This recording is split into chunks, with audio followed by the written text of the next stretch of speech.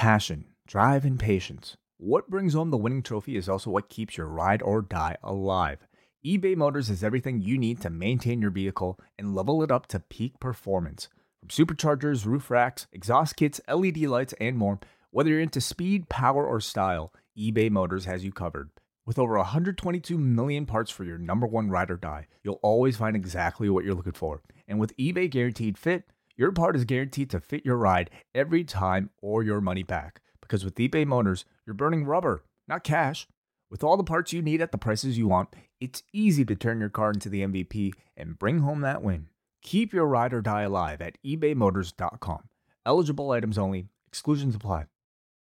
When it's time to begin, it's on the Rewind to Ride with John Pollock and waiting. The A-Team that makes sense of these things we see in the ring every week on TV. It's Rewind to Ride for Monday night. Download it Tuesday morning from the Post Wrestling site. It's Rewind to Ride for Monday night on USA Now on the John and Wade. Take the mic. 25 free episodes of Rewind Away. Wait, what have you done? This is an unbelievable deal. I can't believe it. Oh, Jesus. I hit the button by accident and released the first 25 editions of Rewind Away out there. I was can't sipping take it back now. I was sipping my tea and my laptop's gone. I just choked up my tea. I was like, what? They're out. They're free. 25 episodes. I know. Go get them now.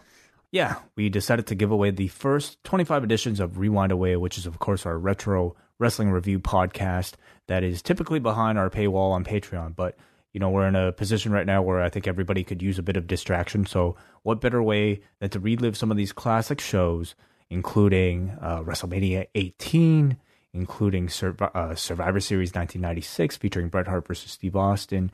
We did an episode that I really enjoyed about being the elite. Really 25 episodes to really keep you company. If you need that extra content, you could just go to postwrestling.com and you will find a post right now labeled giveaway, GIVEAWAI, and you could download all those shows.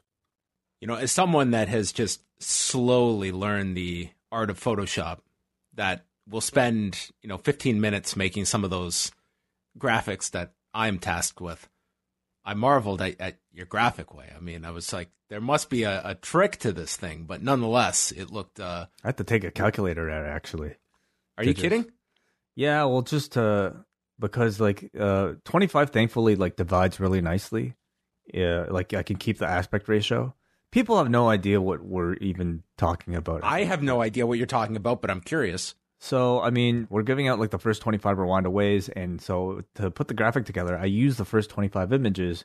I basically compiling them into one big image, and thankfully, 25 is a square number, I guess, that works out perfectly to fit the same aspect ratio that the thumbnails were originally in. Some people will know what I'm talking about.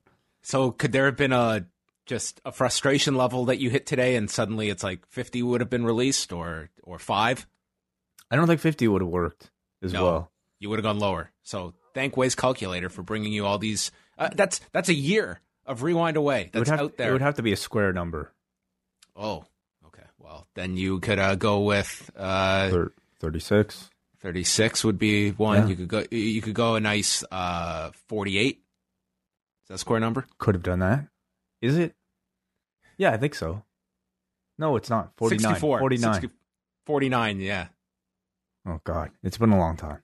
I have not done square roots in a long time. Yeah.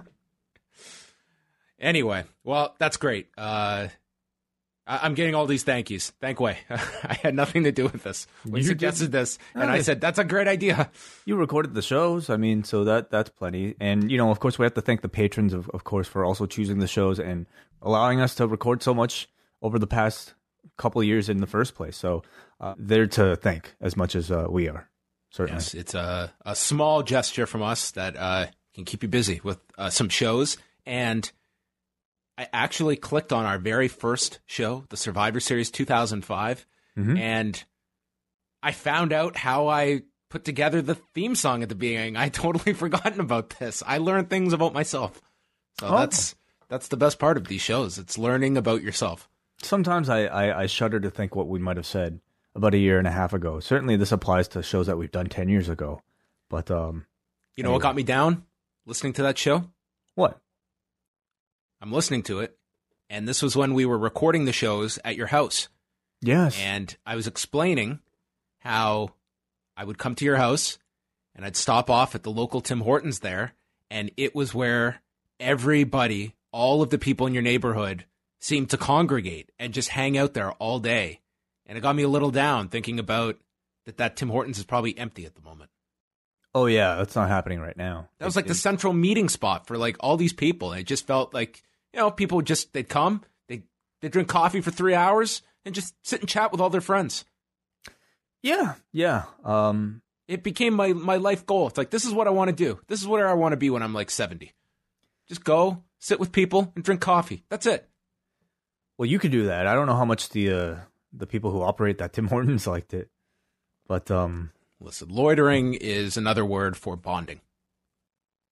Does bonding pay the bills?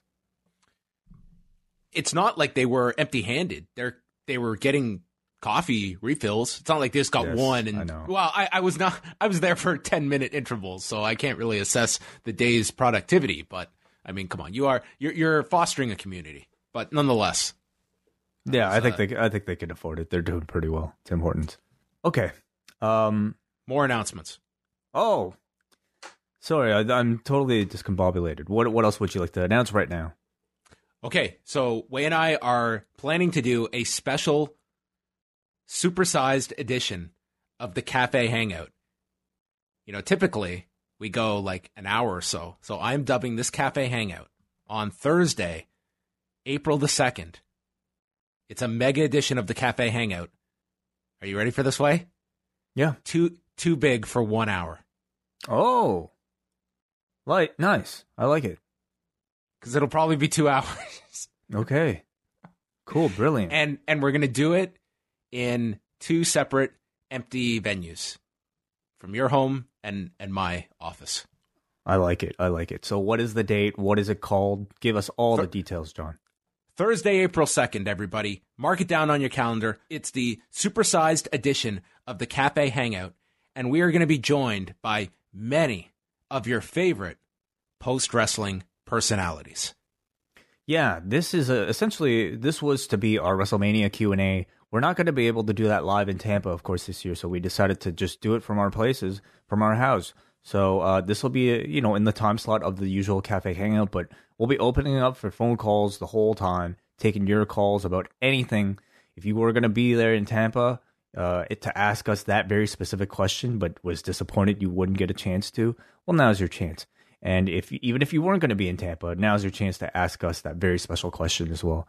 John Pollock, what's your favorite brand of water? What did you always want to be when you grew up? What's your favorite wrestling move? Questions like that. That last question is banned. Yeah. But if you want to find out about my love of Evian, then by all means. Evian's a good one. Yeah. Call in that day. So how can people listen to the show, Wei? Well, they'll be able to listen to, as usual, from youtube.com/postwrestling. Unlike the usual Cafe Hangout, this will be open to everybody. So what did we just decide? Why don't we say, can we do 2 p.m. instead of 3? 2 p.m. Eastern, everybody. It's the supersized edition of the Cafe Hangout. 2 p.m. Eastern to 4 p.m. Yeah. So we'll do it then. youtube.com/postwrestling. I'll also just feed all this information everywhere else so people can find it. And in addition to that, we'll be selling, as many of you have seen, our Live in Tampa t-shirts, which, of course, aren't so relevant anymore. However, we've updated the graphic to make it a little bit more relevant, which we will debut very soon. But all proceeds from the t-shirts will be going to a couple of charities that we personally selected that'll benefit what's going on right now. So a couple we've chosen. I think we'll announce a little bit later, probably during the show. But all proceeds from that. I'll also be trying to set up super chats within the YouTube chat room. So anybody who wants to have your question read immediately, you can donate like $1 or something, and all proceeds will go directly to those services. So something we wanted to do anyway, and of course our friend Robert Pearson was a huge help in not just setting up our live show up, but because we can't do that now, he's been a huge help in setting this one up as well. You know, we're not making any money at all from these, and we don't really care about that. It's more about just fostering the community and to give something back to people who need it right now. So there you go, everybody. Alternate slogan options, too big for 1 hour, and we're not making any money off this. So you can front and back, that can go as the slogans for the Super Cafe Hangout. You'd be a great marketing manager. That's what I'm here for. All right, I'm looking forward to that. Should be a lot of fun. So Thursday, April 2nd, 2 p.m. Eastern Time, we'll be going live. However, this week, we have lots of shows coming your way.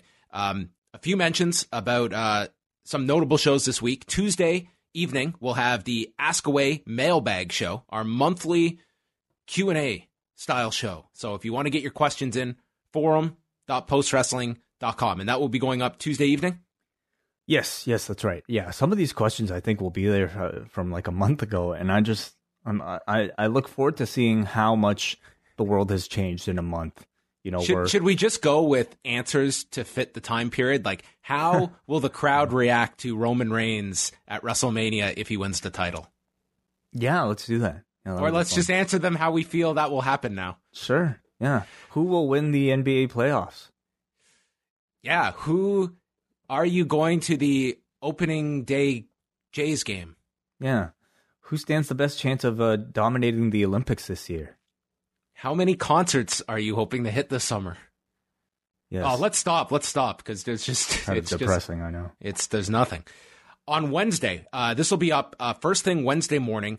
My chat with Jeff Merrick. The two of us are going to be discussing the Dark Side of the Ring episode on Chris Benoit that premieres on Tuesday night, 9 p.m. Eastern Time on Vice TV. So I'm looking forward to having Jeff on the show. And for those unfamiliar, Jeff Merrick, the founder and co-host of Live Audio Wrestling, he had a very close relationship with Chris Benoit throughout the years, not just as someone that covered him, but also worked with Chris on his website that Live Audio Wrestling ran, and was a very close friend of Chris Benoit. So that will be coming out Wednesday morning, and I think you'll get a lot of insight into Chris through Jeff's relationship with him and Jeff's own thoughts on the documentary that he has seen. So we'll be chatting about that on Wednesday, and we definitely have to find a show because I definitely want to chat about the documentary with you as well. Oh yeah, sure. I'm sure at some point. I've seen the first hour. I was able to catch a Daily Motion link. Unfortunately, the first hour is not available in Canada, but one of the producers actually tweeted out a Daily Motion link out there, which I don't know how much Vice likes that. But I mean, he was the producer. He put it out, so I'm sure it's fine. That definitely gives you the okay. Yeah. And man, it is incredibly emotional and it's very gripping. But well worth at least the first hour. I can't really speak for the second. You can, John, but at least that, from what I saw, really well worth the watch. Yeah, I think we'll definitely be talking about it a lot this coming week. It's a very emotional watch. Both hours. I think in the second there's quite a lot in the second hour. So I'll wait for everybody to see it on Tuesday night, and then you can look forward to the interview with Jeff Merrick Wednesday morning. Then Wednesday night, Way and I are back with Rewind to Dynamite. Braden and Davey have up next. And I also want to make mention that Davey and WH Park are going to be doing a bonus show on the Up Next Patreon feed, reviewing Stardom's Cinderella tournament. So if you want to go give them a follow, patreon.com/upnext, you can catch that show. Because WH Park coming off, to me, his Austin 316 moment on Sunday's show with his rundown of Rob Gronkowski's SmackDown debut. Yes. WH, I feel like we should get WH to just start doing Raw and SmackDown reviews, because I think he is at his best when he's watching wrestling that he does not like. You know what I want? WH Park Raw reviews, but in 60 seconds. Sure. Yeah. I think he could summarize the entire show in 60 seconds. It'd be wonderful. And then just looking ahead to the weekend, WH Park will be joined by Alan Forel. They're going to be chatting about Jushin Thunder Liger and Minoru Tanaka against Tsuyoshi Kikuchi and Yoshinobu Kanemaru from April of 2002 for Noah. And yes, we won't go through everything, but there's a lot of shows this week. And on the Cafe feed right now, if you're a Patreon patron, we've got our latest edition, the return of the Double Shot, where John and I just reviewed the FCW documentary, which is actually available for free to view right now on WWE Network, as well the Broken Skull sessions with Bret Hart and Steve Austin, which is also available for free to view. And also, John and I talk about the social distance rules match that just took place in GCW between Jimmy Lloyd and Joey Janela. It was a lot of fun talking about in depth about some of these topics that we typically won't have time to talk about on a show like this. So if you're a patron, welcome back to Double Shot. Yes, and we'll be doing that for the time being. So postwrestlingcafe.com is where you can sign up for the cafe, get all of these bonus shows. That includes Rewind to SmackDown and multiple other shows, the Double Shot, and more to come. So look forward to that. Let's transition into the news, unless there's anything else you wanted to get to. Just the news. Let's go. All right. WWE has added more matches to WrestleMania 36. We'll kind of get into them into the review of Raw, but now at last checkway, we've got 13 matches, and they have not announced yet which are going to be night one and which are night two. But some of the additions that we heard today, the Street Profits against Andrade and Angel Garza for the Raw Tag titles, Aleister Black versus Bobby Lashley, Elias versus King Corbin was officially announced, and they have attached Edge and Orton that we all knew was happening, the Last Man Standing match that was made official on Raw. And The Undertaker, AJ Styles will now be a boneyard match. A boneyard match, yeah. What is a boneyard? I mean, it's essentially we're getting a graveyard match. It sounds like they don't want to say graveyard. Do they feel that maybe that's kind of insensitive in this time frame? See, I'm trying to look up what boneyard is, and all I'm seeing is like an aircraft like landing. Like it's like a boneyard I think is for planes. Right? Aircraft boneyard is a storage area for aircraft that are retired from service. I mean, that doesn't sound very ghoulish at all. AJ said, it's going to be your style of match. Yeah. So I really feel this is going to be done in like some kind of graveyard setting. Like that kind of sounds like what this is going to be. And it would not surprise me that they didn't want to advertise something as graveyard. Yet they would freely go ahead to do a match in a graveyard? I mean, we'll see. I don't know what the setting is. I have a hard time imagining them. If anything, it should be like a match at a zoo right now. I don't think anybody has ever called a cemetery a boneyard. I mean, when you break down a graveyard, like it's literal. It's bones. Yes, I understand. But a boneyard is something completely different. I'm telling you right now, John. Go Google image search boneyard. You will not see. I'm not arguing with you. I'm just saying like this is like presented as the Undertaker style of match, and I don't equate airplane landings with the Undertaker. Other than I'm worried about this match nosediving because I don't know if this is going to be the best presentation. Yeah, man. Interesting choice of words. I've never seen a boneyard match before. But let's see what they create.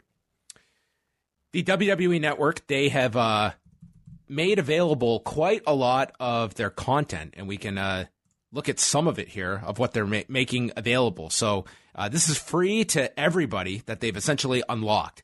Every WrestleMania, every Royal Rumble, every Survivor Series, every SummerSlam. In addition to that, NXT takeovers, NXT UK takeover, all the Austin interviews, the Ruthless Aggression series, the Monday Night War series, recent episodes of Raw and SmackDown, WWE Untold, the FCW documentary, and all the episodes of 24. So that's a sizable amount that they are making available for everybody. It's pretty much all the good stuff.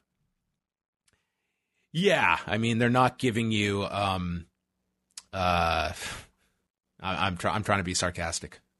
No, seriously, like all the stuff that I would go back and rewatch. I feel. I mean, I'm sure there's like little bits here and there that you might want to go and search out. But I mean, between all the takeovers to even all the WrestleManias and all the Royal Rumbles, plus like Ruthless Aggression, very relevant and very new. The FCW doc, like a lot of really good stuff out there. So it's a good time to stay in and watch wrestling.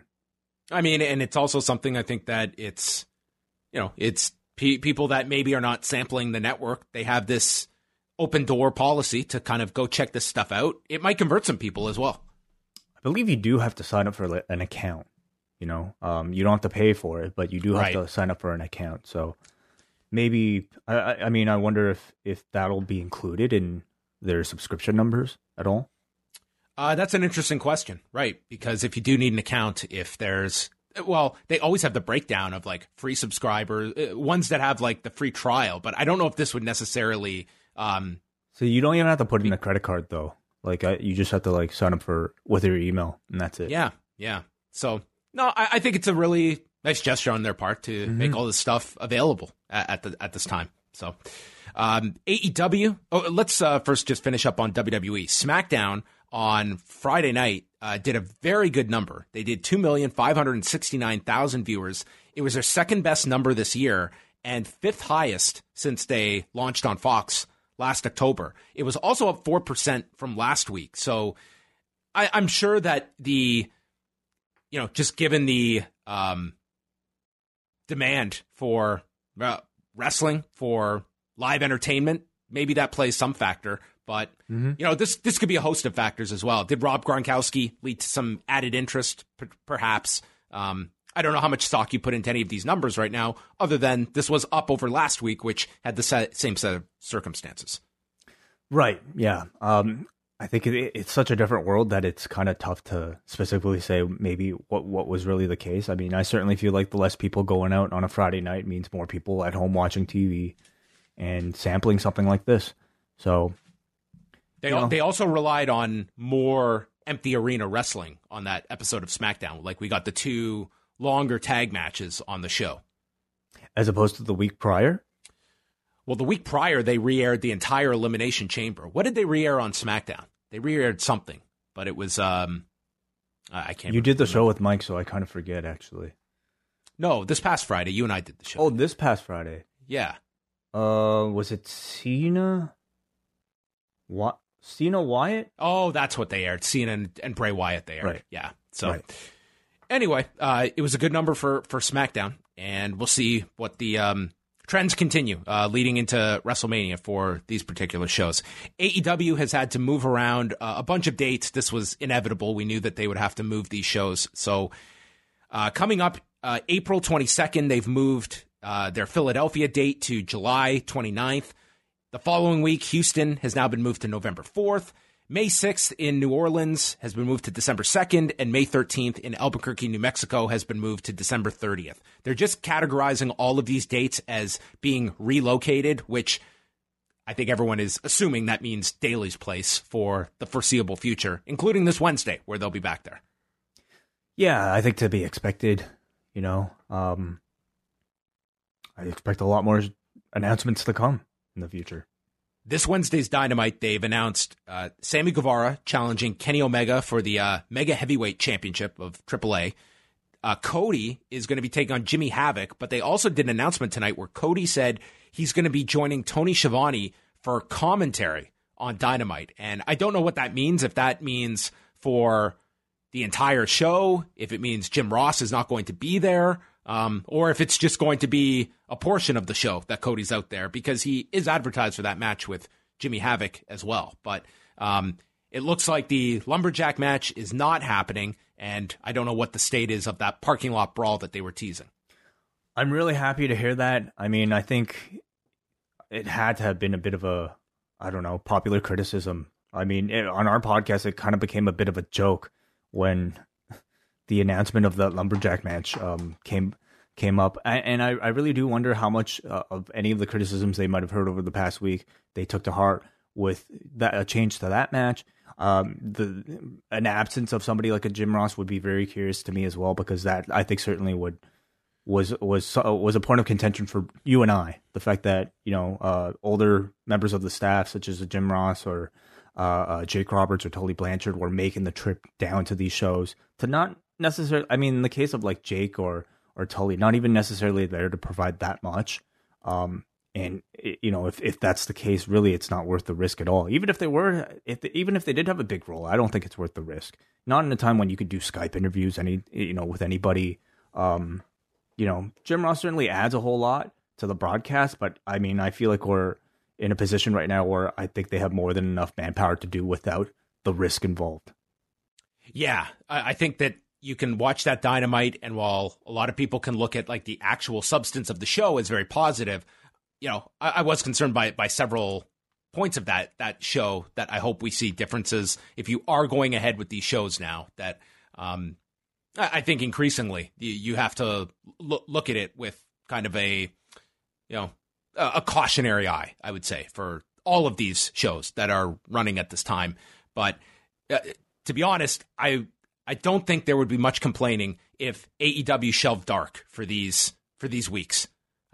It's not at all. Like, I understand, like, they want to provide Dynamite for their broadcast partner, but YouTube, that's, to me, it's excess stuff. Like, I don't really understand why WWE is making sure that they're doing 205 Live every week.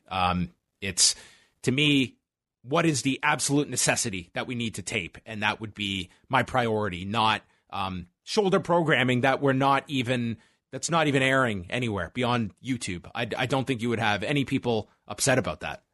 I think every individual that you have enter that building is an added risk. And certainly that risk extends when you have them perform in a ring, especially in a multi-man situation. Every single person that goes into that ring to sweat, to just even fucking breathe, or in the case of Cedric Alexander, release like a lake of spit or snot or whatever he had coming out of his mouth in his match tonight. Every person who ends up in that ring is an added level of risk, and I'm certainly of the position that these shows don't necessarily have to have matches wall to wall like we've seen on Raw and SmackDown. To me, I think these shows haven't really been that much worse because they've aired old matches.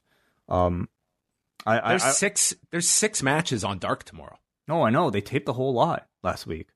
So I don't know what they were really like. They were almost taping more than usual, which makes me wonder what the idea was behind that. But it's to me a little disappointing that they were just for Dark.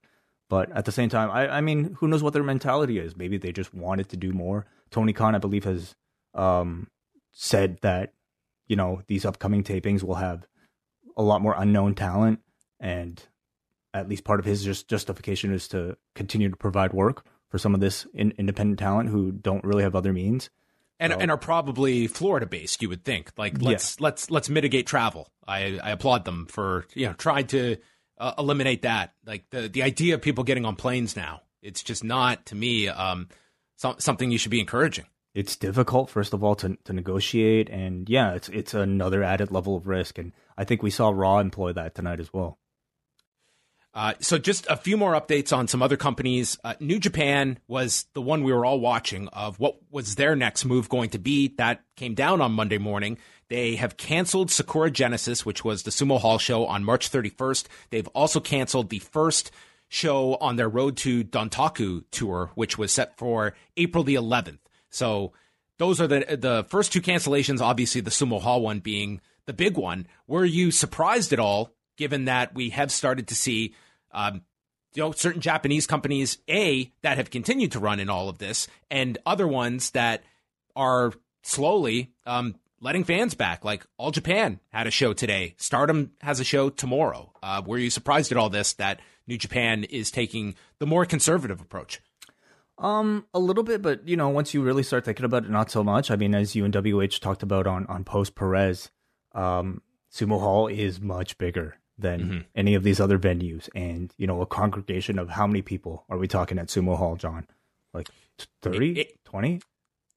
Not that big. I mean, Sumo Hall is going to fit like 8,000 or so, but that's a sizable crowd, like it's compared to like Korakuen. It's way bigger than I would feel comfortable in. I wouldn't feel comfortable in a room of 20 people right now. So, I am personally, I don't know how much of this is driven by, a feeling of things being safe versus a need to run shows. And that's what concerns me. If, companies are rushing to go back to do shows because financially they're bleeding, In the case of Stardom, owned by Bushiroad, I mean, that certainly feels like it's less of a concern, yet, a decision to go ahead with the shows anyway. It's a little confusing. I think it sends mixed messages when like New Japan doesn't feel safe enough to house, a show like Sakura Genesis. How big of an arena is the Road 2 show? I mean, that would have been small. It was in like a much smaller city, but I mean, Sumo Hall, like I think Sumo Hall tops out at like 11,000 or so. You would not be. I mean, to me, it would be a very small crowd that would have been showing up at Sumo Hall for this show if you had run this. But still, like, to me, I am not criticizing this decision in the least. I would much rather a promotion be cautious rather than jumping in there too soon. And I really worry that there's already, you're seeing that, and Japan's like several weeks ahead of us, but people are, I think at the point now where they're getting antsy and they want to just be getting back to everything. And we need to really exercise patience at this point. It's imperative.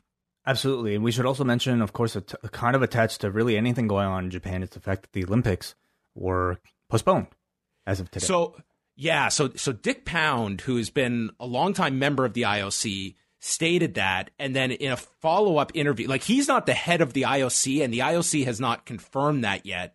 And he kind of went on Rogers Sportsnet today and was stating, well, if you read the tea leaves, like that's where things are going here and stuff. So it hasn't been an official announcement, but I think everybody is bracing for that. But there is like that's a massive decision to be made with that proclamation. But like Dick Pound is like a significant figure here, but it was kind of strange that he was speaking. I don't know if he was necessarily speaking on behalf of the IOC when he made that announcement. So there was a bit of confusion about all of that today. But I can't fathom the Olympics happening at all.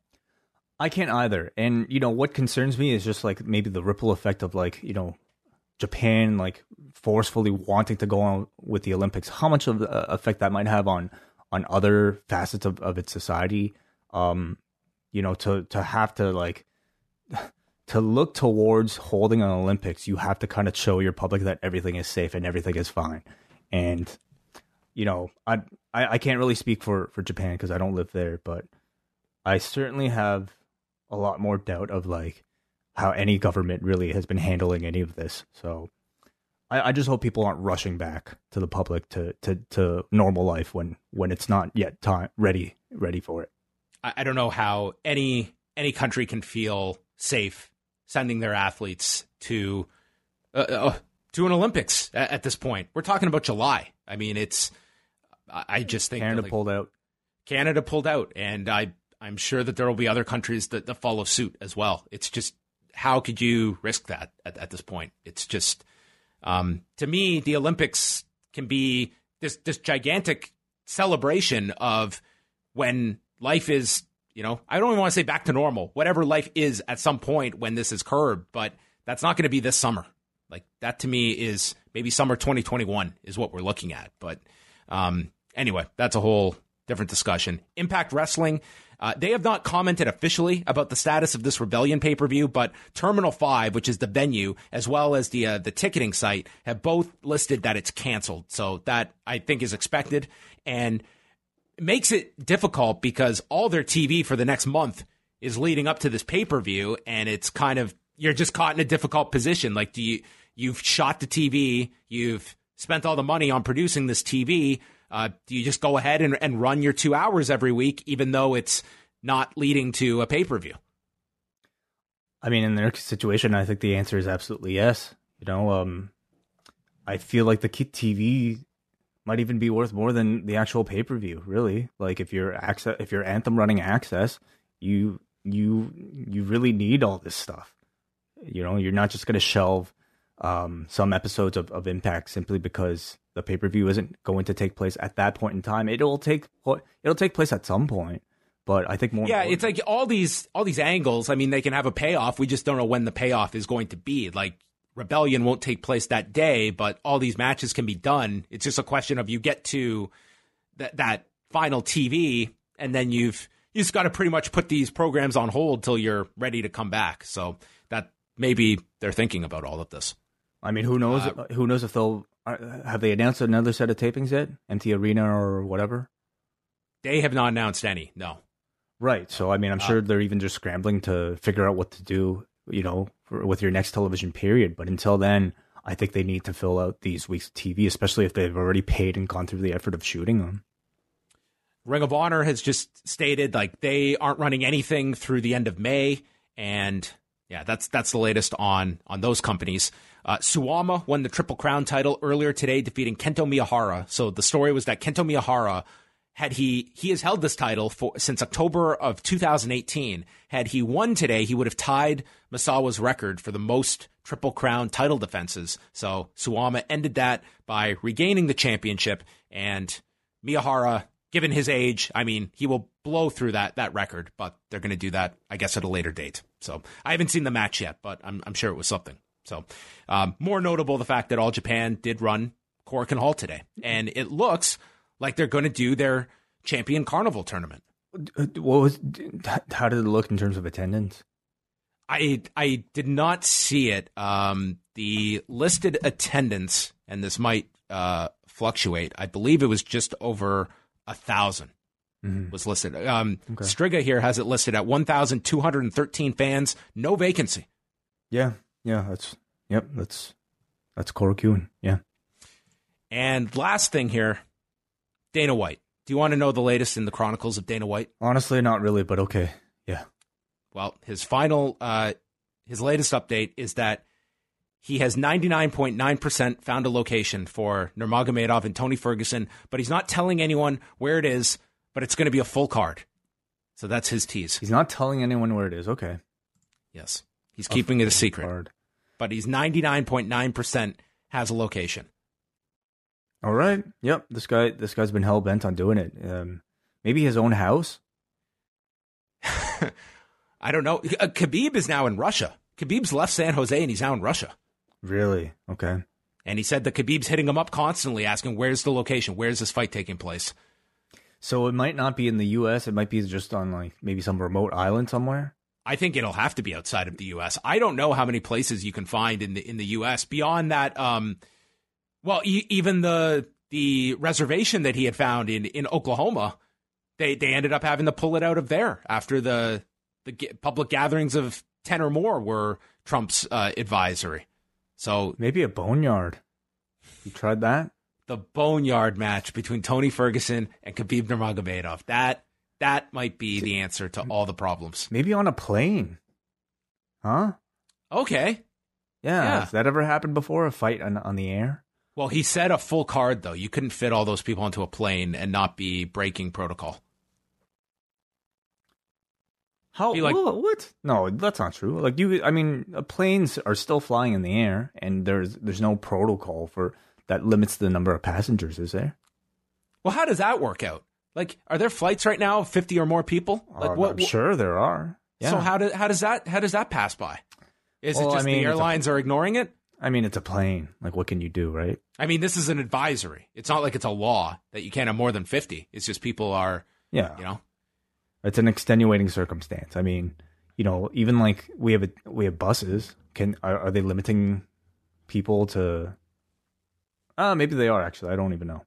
I went out today just to. I was going to go to the grocery store, and I went by, and first of all, outside the grocery store, there was a lineup. And it was not a long lineup, but everyone was 6 feet apart from each other, waiting to be allowed in. And I just wasn't even going to bother. So I turned around, and as I was leaving, I saw a sight I've never seen in my life. Inside the LCBO, it was completely empty with one employee in there. And that was it. Okay. An essential service, by the way. Yes. Yeah, we have had an emergency shutdown. But LCBO and beer store are considered, they will be open. A lot of things are actually considered essential services. I saw the list. It was quite a list, yes. Yeah. I will tell you, if they had closed down, if they had announced that in 24 hours the liquor stores are closing, there would have been a stampede of people going there. I imagine that must have been part of the idea. I would imagine it would be. Like, I kind of understand that line of thinking, because if you're giving people less than 24 hours notice that There's no alcohol during this crisis. Good Did you luck. hear that? Did you hear that Labatt has been repurposing their distilleries to create hand sanitizer? Really? No, Yeah. I had not heard that at all. Yeah, they tweeted that out. Wow. I just saw a thing about a stadium in Sao Paulo, Brazil that is converting itself to an open air like medical facility for people. Yeah. Yeah, we need that. We need a lot of stuff. I think the message coming out of this weekend is that if you think this is intense, this is not enough. No, look to Italy, everybody. That's intense. All right. On that note, you can get all your latest updates at postwrestling.com. We move over to Raw, our second Raw from the Empty Performance Center, as they embark on their week of tapings that are going to include the next 2 weeks of Raw plus WrestleMania still to come on the docket this week. This is WrestleMania week. We are in WrestleMania week, everybody. It's WrestleMania week, and the main event of WrestleMania is going to end, and probably less than 100 people are going to be aware of it at that time. I'm really curious to know how well they'll be able to keep these spoilers from coming out, considering that they'll be shooting the edition of Raw and 2 nights of WrestleMania, and it'll be, like 2 weeks away? So we'll see.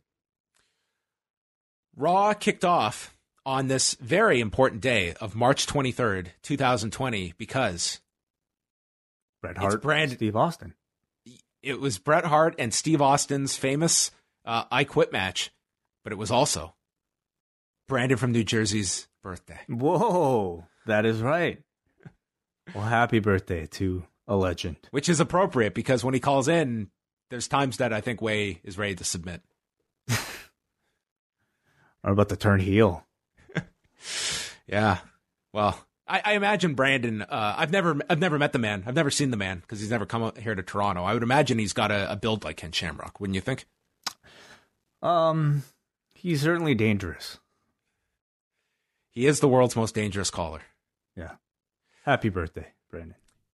Show opened up with the comments from Paul Heyman going through Lesnar's history of the past 18 years. He said the list of Lesnar's victims is endless, but he ended the list after about 9. Then we had Drew McIntyre, his comments from last week, and then we go into the arena. And Way, what did you see when we went inside the Performance Center? I saw a ring and a hard camera directly facing the stage. Not so hard of a camera, was it? Looks like this thing can move.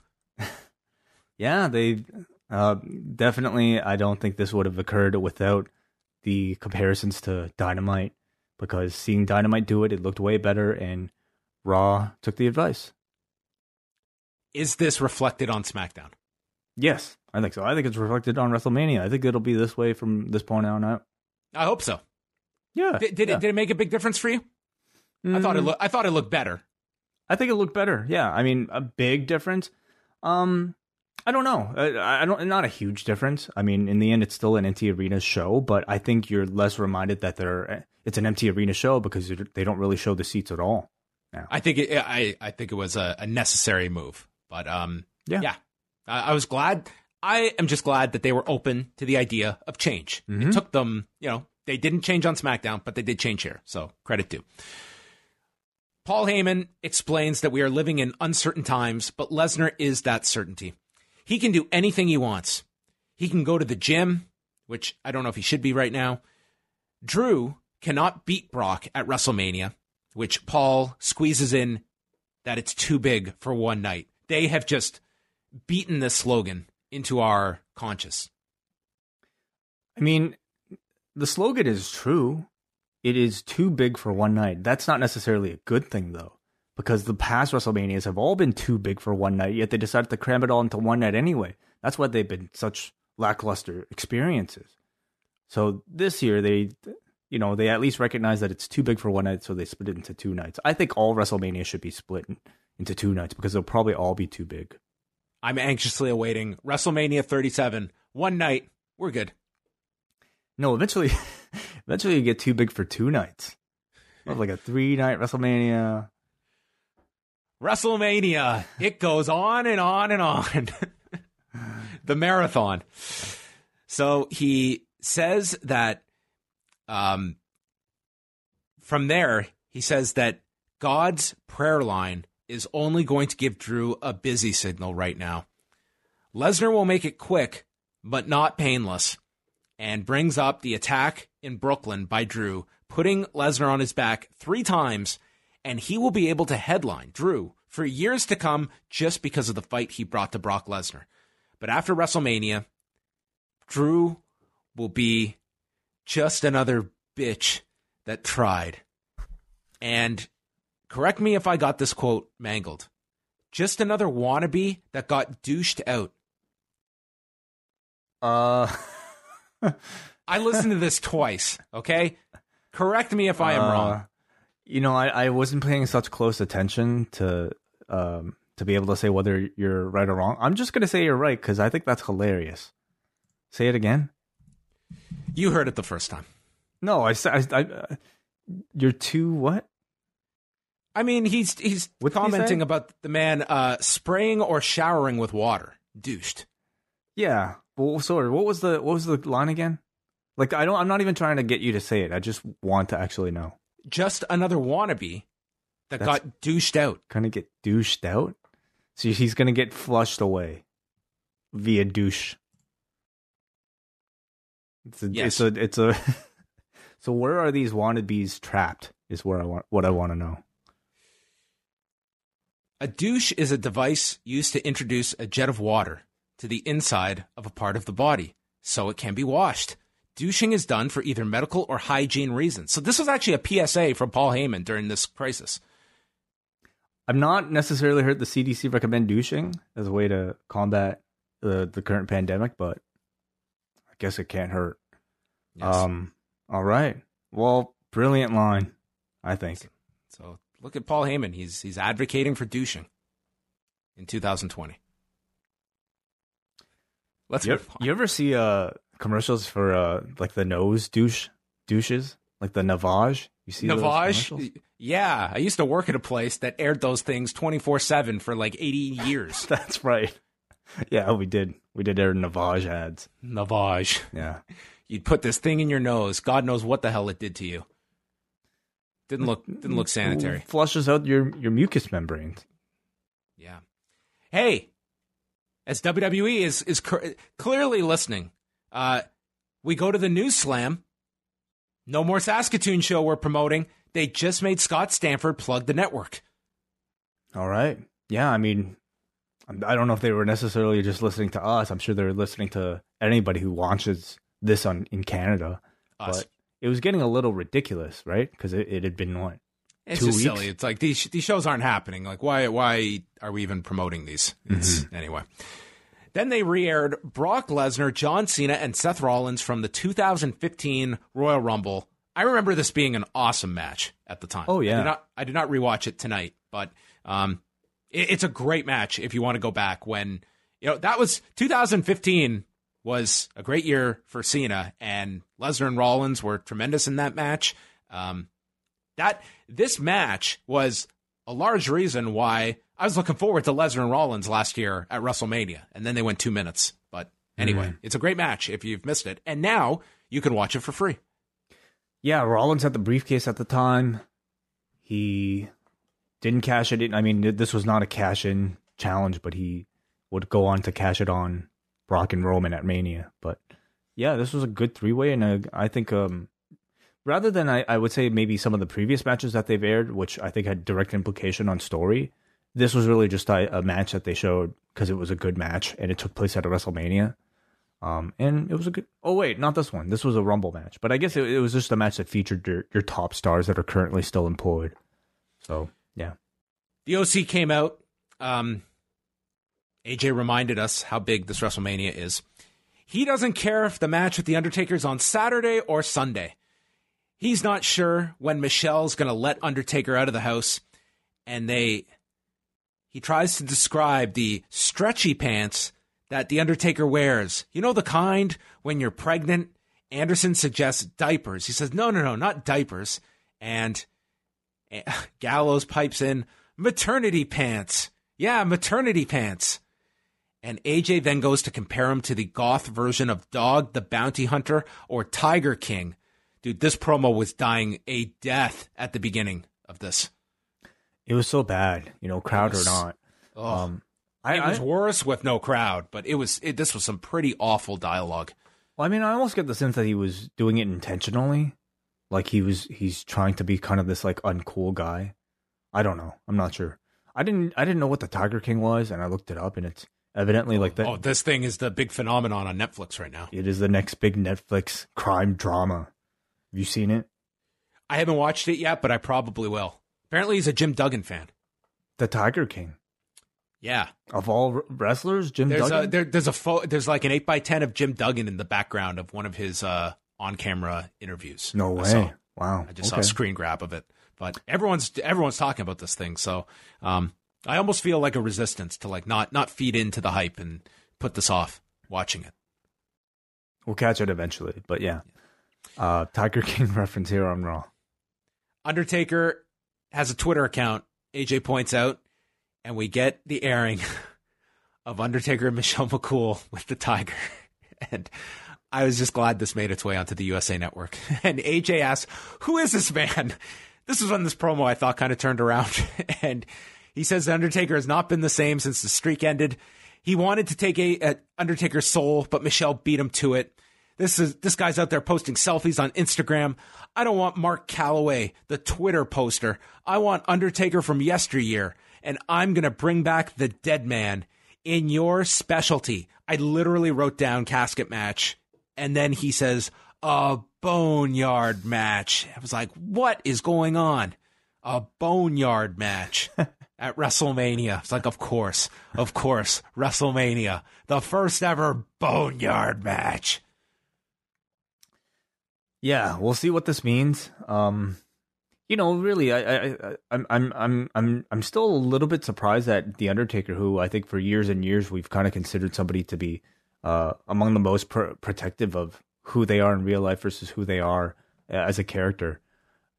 Seeing his Tiger video being posted on, not being aired, broadcast on Raw, it really is amazing. But it does, I guess, fit into this storyline, which is AJ talking about a guy who is no longer a guy. He's just a human. He's not the Undertaker.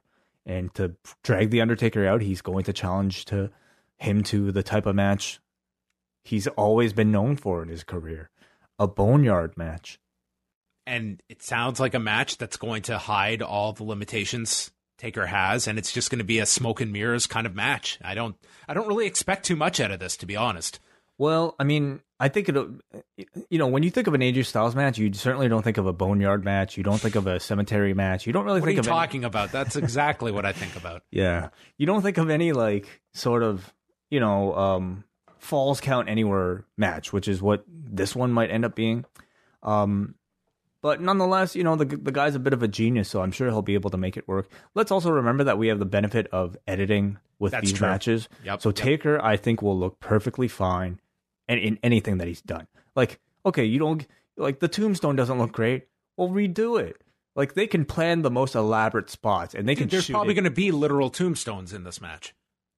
Sure, yeah. I'm still not sure. Okay, I still think that there's a chance we'll see airplanes in the background here, but we shall see. But you know what I mean is, like, since this is a pre-taped match, Taker can like fuck up any sort of, like, he can come up with the most elaborate. He could probably do a 630, if you wanted to. Just shoot it frame for frame. He could just, like, you string them up with wires so that he could do that plancha if they want to. They can edit it and it'll look amazing. I think this will be the best Taker match we've seen in decades.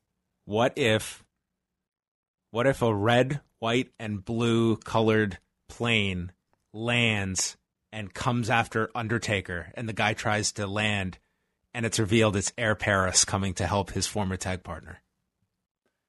I think that's a reference 5 people on this planet would understand and would react to. And that's why they should do it. The reunion of their 2001 WCW run together of AJ and Air Paris. Well, I'm now intrigued to see what this boneyard match is. I am predicting that it's going to be Sting and Vampiro, the graveyard match that they had, which was atrocious, and I'm going to expect the WWE version. This really, they should have just retained Matt Hardy to work Undertaker in a boneyard match and let Matt Hardy direct it. Like a final deletion type of thing. Right. Yeah, why not? Well, they have Borash. Give Matt Hardy keys to the Undertaker and a tiger. I'm not concerned. That would be a really interesting combination, yeah. Do we get a tiger? The tiger eats Matt Hardy, and that's the last we see of him in WWE. That's his write-off. That's his bite-off. Charlie is with Andrade, Garza, and Zelina Vega. She starts flirting with Angel Garza, and Zelina says they're the most skilled and charismatic team. The Street Profits won't be dancing around with their titles any longer. They walk off. Garza comes back just to flirt with Charlie, who's swooning, staring at Garza. And for those that haven't been following this, Garza and Andrade earned a Raw tag title match by teaming together once and losing to Rey Mysterio and Humberto Carrillo. And they have secured a tag title shot at WrestleMania. They lost that match? They lost that match. I looked this up today. They teamed together, like on TV, they've teamed together once and they lost. And Andrade just lost that non-title match to Rey last week. Like everything was building up for something with Rey and Andrade. Like that seemed to be some connection that has to be made here. But who knows what Rey's doing? Who knows? Who knows? Who knows what limited schedules they might have had with everybody traveling and whatnot. So that is true. I mean, you know, there's going to be certain people not involved at WrestleMania, and that's probably the logical explanation is people that either don't want to be there or can't be there. Those are all, you know, relevant possibilities. Mm-hmm. Andrade and Angel Garza versus, I didn't catch these two guys' names. They look like solid up-and-comers. Look to be getting a look here from WWE, maybe potential post-Mania signings. Start off in NXT, and who knows where they could blossom into. They look familiar. Yeah. I only watch TV. I don't watch main events, so I'm not too familiar with these guys. We had Rick and Cedric, and they went 20 minutes here. The Street Profits came out on commentary early on, and they did add quite a bit to the environment here. These guys, I thought, I didn't really need to hear them on commentary, but I thought the cheering did help. I think they were brought out here much in the same way that Asuka was brought out here for the same reason. Make noise. Yeah. And these two are great at it. I mean, watching wrestling with these two felt like it was, you know, watching with like two of the louder people in the audience. And they definitely helped. Ricochet and Cedric actually worked really well together here as a team. They were double teaming Garza. One sequence ended in a standing shooting star from Ricochet with Andrade saving. They got into like all these big near falls. Like this match was structured to get like these big reactions at the end in an empty arena, which I kind of felt funny. And it was pretty much left on Dawkins and Ford to replicate 6,000 fans reacting to these near falls. Ricochet gets yanked to the floor. There's a knee strike by Garza. Ricochet hit the Fosbury flop. They went through 2 commercials during this break, and it ended with Andrade hitting the discus elbow onto Cedric Alexander. The referee counts 2, then holds up on the 3 because it looked like the shoulder was off, and then he just went and counted 3. This thing looked like a mess at the end here, and I guess no one thought to just, let's retape this. Let's redo this finish. So when was this show taped? Oh, you know what? It probably wasn't this live? Yeah, tonight would have been probably live. That's probably the answer to this whole thing. Yeah. Yeah. I mean, there was certainly not just this, but even a spot earlier with like Angel Garza missing a super kick that with one of the people that was out of position. I mean, a few things were there that I think they would have definitely cleaned up if this was taped, but I think this was live, and man, that finish was really messed up. I also thought the thing with the tag rope off the top was really strange, too. That thing. It was so weird. They like had Garza do a spot where he like wasn't holding the tag rope, so then he moved the tag rope to the corner, and like this referee was like became like this shoot referee that was like administering the rules, including on the finish as well. Yeah. I mean, I don't know what the attempt was with those little sequences, but I thought for the most part the action was good. The match itself was fast paced, which is I think what you need with an empty arena. I did feel like it was too long of a match to hold my interest. We went like 3 segments here. If it was like a harder feud, harder program, I think maybe. But this is like something. I mean, this was just a match, you know. That back elbow replay though. Did you see this? Yeah, the Andrade effect. The Andrade effect that resulted in this huge stream of spit flowing out of Cedric's mouth. That was just fucking disgusting. I'm glad I didn't see that part. Like this was more than a droplet. This was like a poollet. But you know what? They're wrestlers. Like this stuff is going to happen. Like this is what you're allowing because it's not his fault. Like, oh yeah, I mean, these guys are going to perspire. They're going to spit. Like this is an athletic event that they are participating in, and he's been out there for 20 minutes. Oh yeah, I mean, spit is the least of your concerns when you're like, you know, putting a guy in a headlock and you're sweating all over each other. It was just quite the visual in a replay to focus on. The Street Profits then came to the ring. They fought with Andrade and Garza and went to the break, came back. They made sure to replay Steve Austin kicking Byron Saxton in the balls and making it perfectly clear to us that that's where he got kicked, and Tom asking Byron if he's now sterile. The Street Profits took on Shane Thorne and Brendan Vink of Evolve. Vink was previously Elliot Sexton, and Vink laid out Ford with this running boot and attacked him with strikes, and they actually got the heat on Ford for a while here until Ford hit an enziguri. Dawkins got tagged for the big hot tag, pounced to Thorne, the twisting avalanche splashes to both men, and then Ford hit from the heavens on Shane Thorne in 4 minutes and 6 seconds. Nice, quick little match, keeping the energy very high. All of these matches, I feel like, are somewhat required to be sprints, you know, with no dead spots in between for the crowd to fill in. And I thought Ford and Dawkins did a very good job, along with Shane Thorne and Brendan Vink. Then Riddick Moss, this was a video from earlier where he's running in the street. A car pulls up with a referee inside.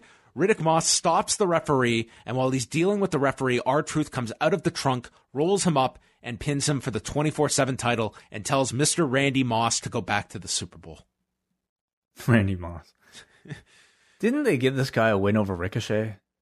Yep. And he just loses to R-Truth just like any other 24/7 goof via Schoolboy. We're just like right back to, it's just the reset button on this 24/7 title. Yeah.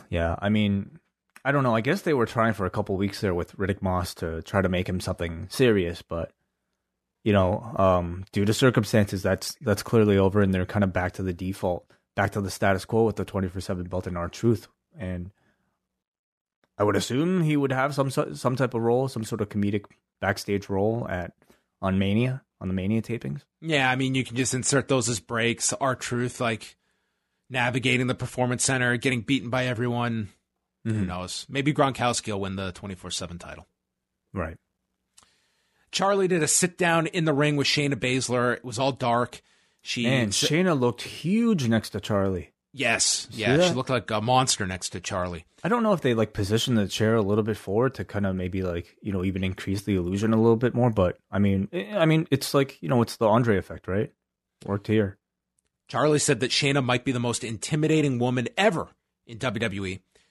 Baszler points out Charlie's nervous and asks if she thinks she will bite. And she wants that title because she loves to destroy. And with the lights so dark, all of a sudden, a chair nails Shayna from behind. The lights come up, and it's Becky Lynch, and silence. Like, this would have gotten a huge pop in an arena. It was just so awkward, just the silence here, as Becky just had to stand there and stare at her, and then walk up the ramp, and Baszler had to sell, and it's just a hushed silence. I'm kind of used to the silence now. I mean, it's been like almost 3 weeks, and I almost just kind of look at these more as like watching a play and you're not supposed to react. Like a play, or maybe like a TV, like a drama type of thing with no laugh track or reaction track. That's what Raw needs, a laugh track. Oh, sure. Yeah. Hey, Byron, are you sterile now? And it's Vince on the laugh track. His balls. Yeah, I like Becky coming out of the dark with the steel chair. I think it's, it used the setting very well for that surprise attack. Aleister Black, another Evolve talent, Leon Ruff. Black just walks him down and then sits down in the center of the ring. Ruff says, "What are you doing? Get up." And he goes for a running penalty kick, and Black ducks, kip up, catches Ruff's leg, swings him around into the black mass, and pins Leon Ruff in a minute. I thought this was a pretty good minute. It felt like almost like a cool, brief, like kung fu movie action sequence. Dodges a few kicks, like spin kicks. It was nice.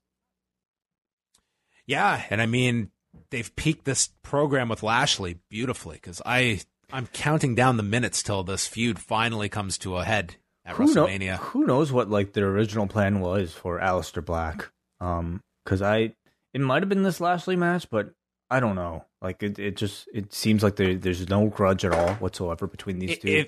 It feels like they had. I would imagine that a bunch of these loose parts were going to be in the Battle Royal, and now the Battle Royals aren't happening. So it's who are the important parts that would have been earmarked for the Battle Royal that we'll find new spots for, perhaps. And I don't know what Aleister Black's role was going to be, but, of that Battle Royal, maybe there were like 3 or 4 people that we're going to find different spots for, and the others are going to be, just off the card. Yeah, perhaps, yeah. So this will just be another match to fill out the card, and I would assume another big win for Aleister Black. Kevin Owens is in the ring, and he calls out Seth Rollins. Rollins comes out and says that this place is really nice. He didn't train here. Mentions Owens' comments about earning his job here and creating memories. Rollins says this place didn't exist when I arrived, but it was built on my sacrifice and success. My first day in WWE was in a dilapidated warehouse, and everything that I did before didn't matter, is what I was told. My whole life's work up in smoke. I had to suffer and persevere, not just for myself, but for people like you, so you could get an opportunity. I rebuilt the system from the ground up and was trying to do that here on Raw. Before me, NXT, or without him, NXT doesn't exist. The PC doesn't exist. There's no Gargano, no Ciampa, no Undisputed Era, no Women's Evolution, no Kevin Owens. And brings up his track record at WrestleMania. I've won the IC title there, the Universal title. I beat Brock Lesnar. I beat Triple H. I cashed in the Money in the Bank contract. And your record at WrestleMania is failure after failure after failure.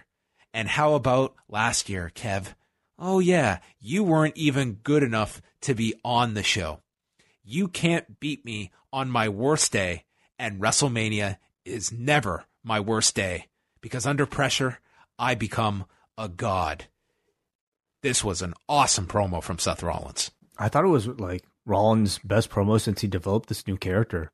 It told a story that was based in his own reality, based on statistics, very well thought out, delusional, but well thought out heel retort to Owens' promo last week.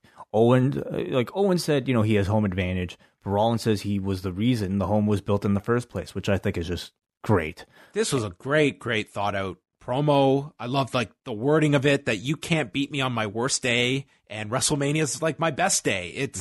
This was like one of Rollins' better promos in a long, long time. It felt like the most he kind of he utilized this new character, but had some substance behind it instead of just the parody Preacher. Preacher. Yeah. I just thought he hit it out of the park with this. I was really impressed with this promo. Very well thought out, very well researched. Really, I'm sure the guy had to go through Wikipedia to look at all Kevin Owens' cage match record or something like that.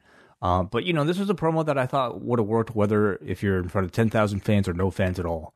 He was it was a well-written promo, and I thought it was well delivered too. Yep, one of the best things on the show, I thought. They re-aired Charlotte and Asuka from WrestleMania 34, and then Charlotte was asked by Charlie to react to the match, and she said, "It was inspiring. Rhea probably wants to be just like me. I ended Asuka's streak. I am the masterclass of making history. At WrestleMania, I've retired the Divas title. I headlined the show last year. And then I listened to this line 3 times, okay? Uh-oh. Maybe I missed something here, okay? But I swear this is what it sounded like, that at WrestleMania, I will be the first woman to become the NXT Women's Champion.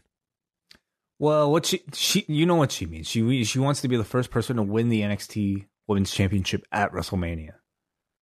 Oh, the first woman to be... Okay, because I was listening to this, and it was one of those where I'm listening to this, and I realized I'm missing something here, because this can't be what it sounds like. Because it sounded to be like I'm going to be the first woman to win the NXT Women's Championship. But at WrestleMania. She means at WrestleMania. Okay. Yeah. A little clunky of a sentence. Would you not give me that? I thought you were gonna like talk about douching again or something. No, not here. But I'm glad you made more sense of this, because I was really stumped on this one. Did you watch the promo for NXT this week? Yeah. The best comedy of the week. It's the whole recap of Ciampa and Gargano brawling all over the PC, destroying it from it was the PC that they destroyed a few weeks ago. And the narrator goes, Ciampa and Gargano have gone too far, and now they must answer to Triple H. It's like they're being brought to the principal's office. I howled when I heard that line. It's like they're being brought to detention. I mean, that's Randy Orton. That's his role. I guess it is Principal Hunter. Last segment of the night is Randy Orton, who comes out, and he says that he has said and done things that have been misunderstood, but have come from a place of love, but taken as an act of brutality. 3 weeks ago, he lied to Beth Phoenix when he said that Edge was a junkie for the roar of the crowd. He's not. He's a junkie for his ego. Adam Copeland is a junkie for Edge.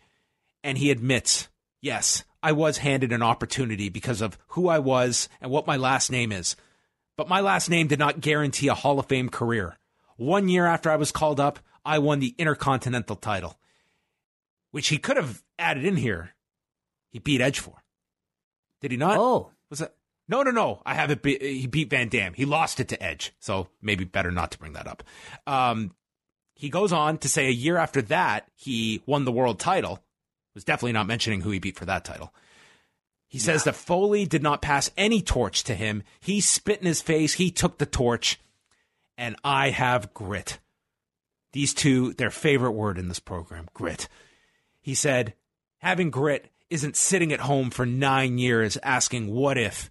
Grit to him is having longevity, something that isn't plentiful in this industry. He looks around in the locker room and he doesn't see anyone that has accomplished as much as he has, and no one has as much grit as I do, including you, Edge. And then brings up Edge as the ultimate opportunist who would have done the same as him, joining Evolution if Hunter had invited him. I love Edge. He loves his family, loves his daughters. That's why he sent their father back home. And Edge might be writing the story, but I'm going to write the last chapter and end it as he accepts the last man standing match at WrestleMania. And Tom Phillips caps off this promo and this edition of Raw with the question, who has more grit? Oh, yes. Too much grit for one night. An I Grit match. Excellent. I thought this was a great promo for Randy. It was very good. This guy's been the MVP of WWE for WrestleMania, the build up to WrestleMania. Absolutely.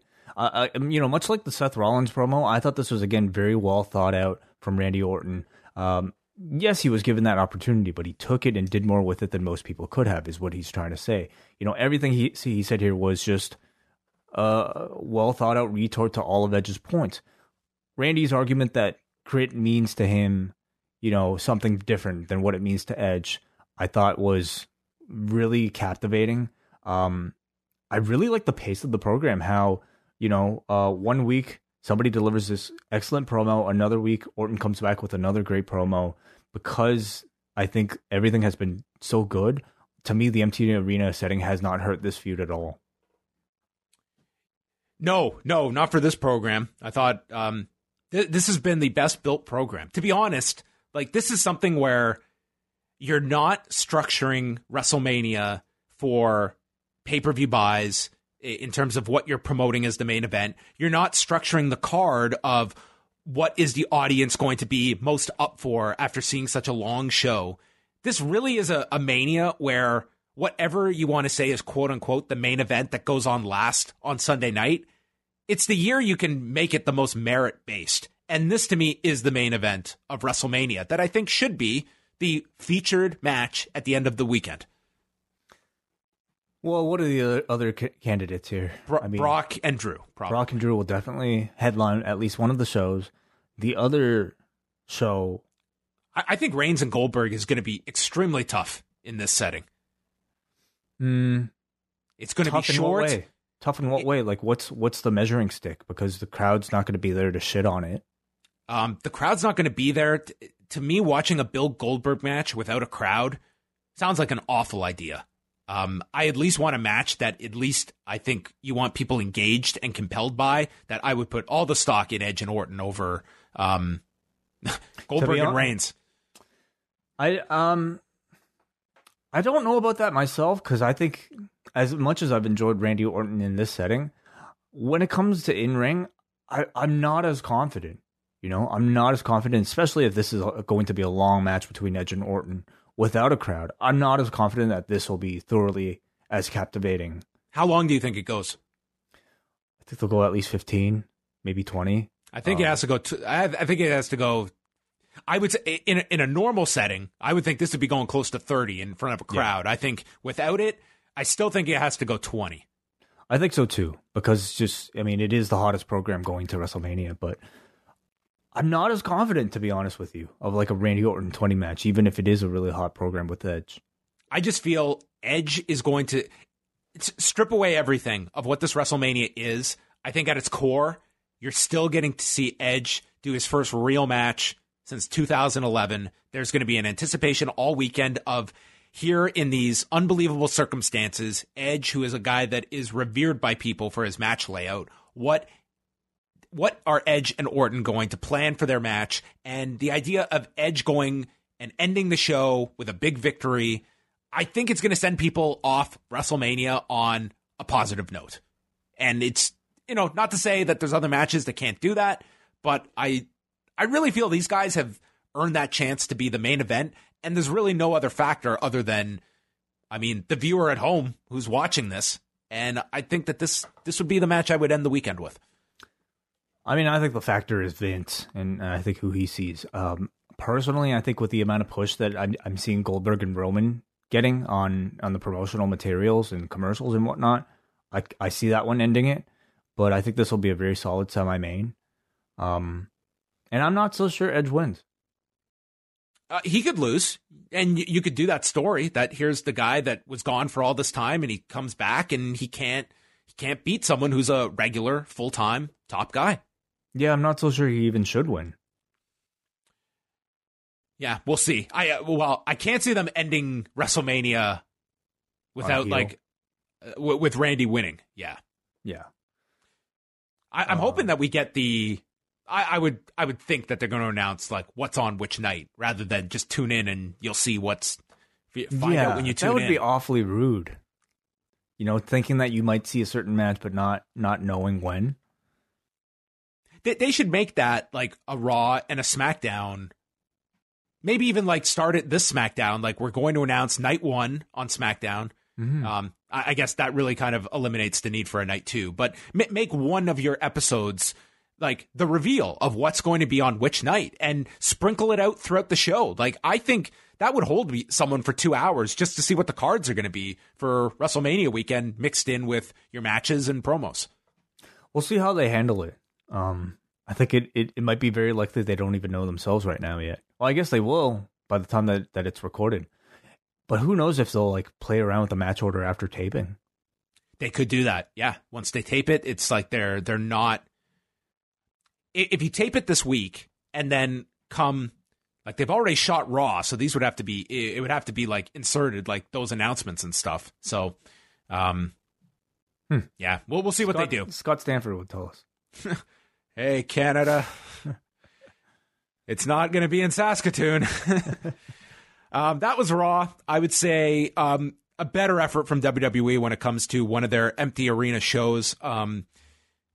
Really, though, it was the promos that were the standout for me with Rollins and Randy Orton. Those, to me, were the two signature points, and to a lesser degree, Heyman as well on this show, too. Yeah. I don't know what it is. I don't know if it's just the setting or the fact that I think people are definitely taking more time to think about the writing of the show, perhaps thinking about, proper retorts to certain promos that took place the week prior. But I thought both Randy and Seth had really good showings on the microphone this week. The promos are so much better in this setting, in WWE, at least. Kind of, eh? I think so. I think by and large, that you're going to have some duds in this setting. Like AJ's Tiger King promo?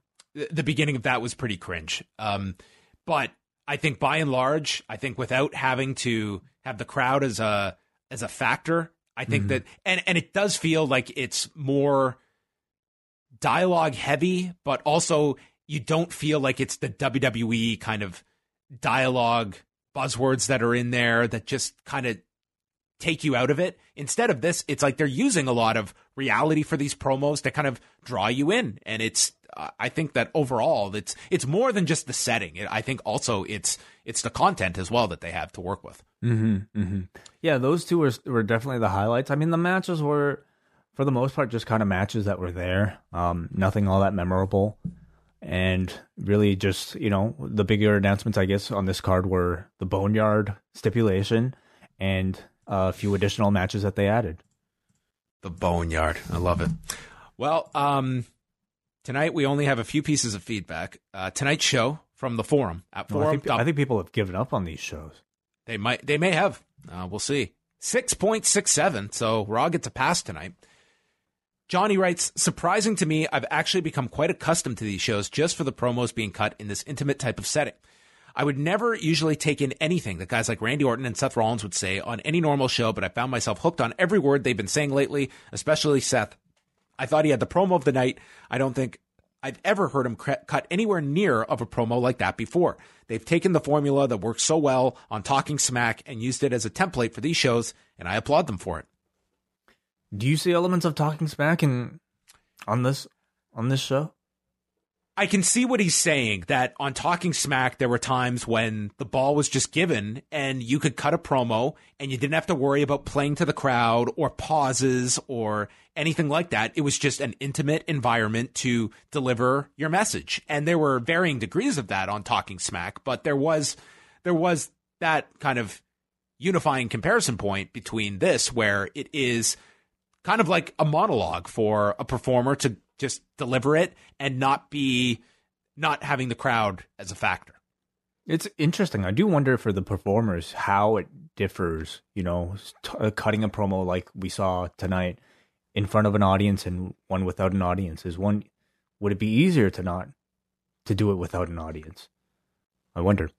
We got Andrew from Cape Breton who says, these shows are weird still, but nothing much else to do. I could watch Raw or I could continue my losing streak playing Pokemon, so Raw it is. I'm wondering if the general praise of AEW last week changed up how WWE shoots their shows. The tag matches were a bit interesting tonight and did have two teams in completely different spots. The two Australian guys, Brendan Vick and Shane Thorne, could be something to put on the main roster after this whole mess is sorted out, and they both look pretty good. But Cedric and Ricochet, I haven't seen a fall that bad since my ranking on the Master Ball tier leaderboards on Pokemon. Actually, I'm just joking. I haven't plummeted as bad as them. Orton also cut a great promo. I would love to see more of those when things go back to normal. 5 out of 10 show. And if you guys have any extra money, look into a Nintendo Switch.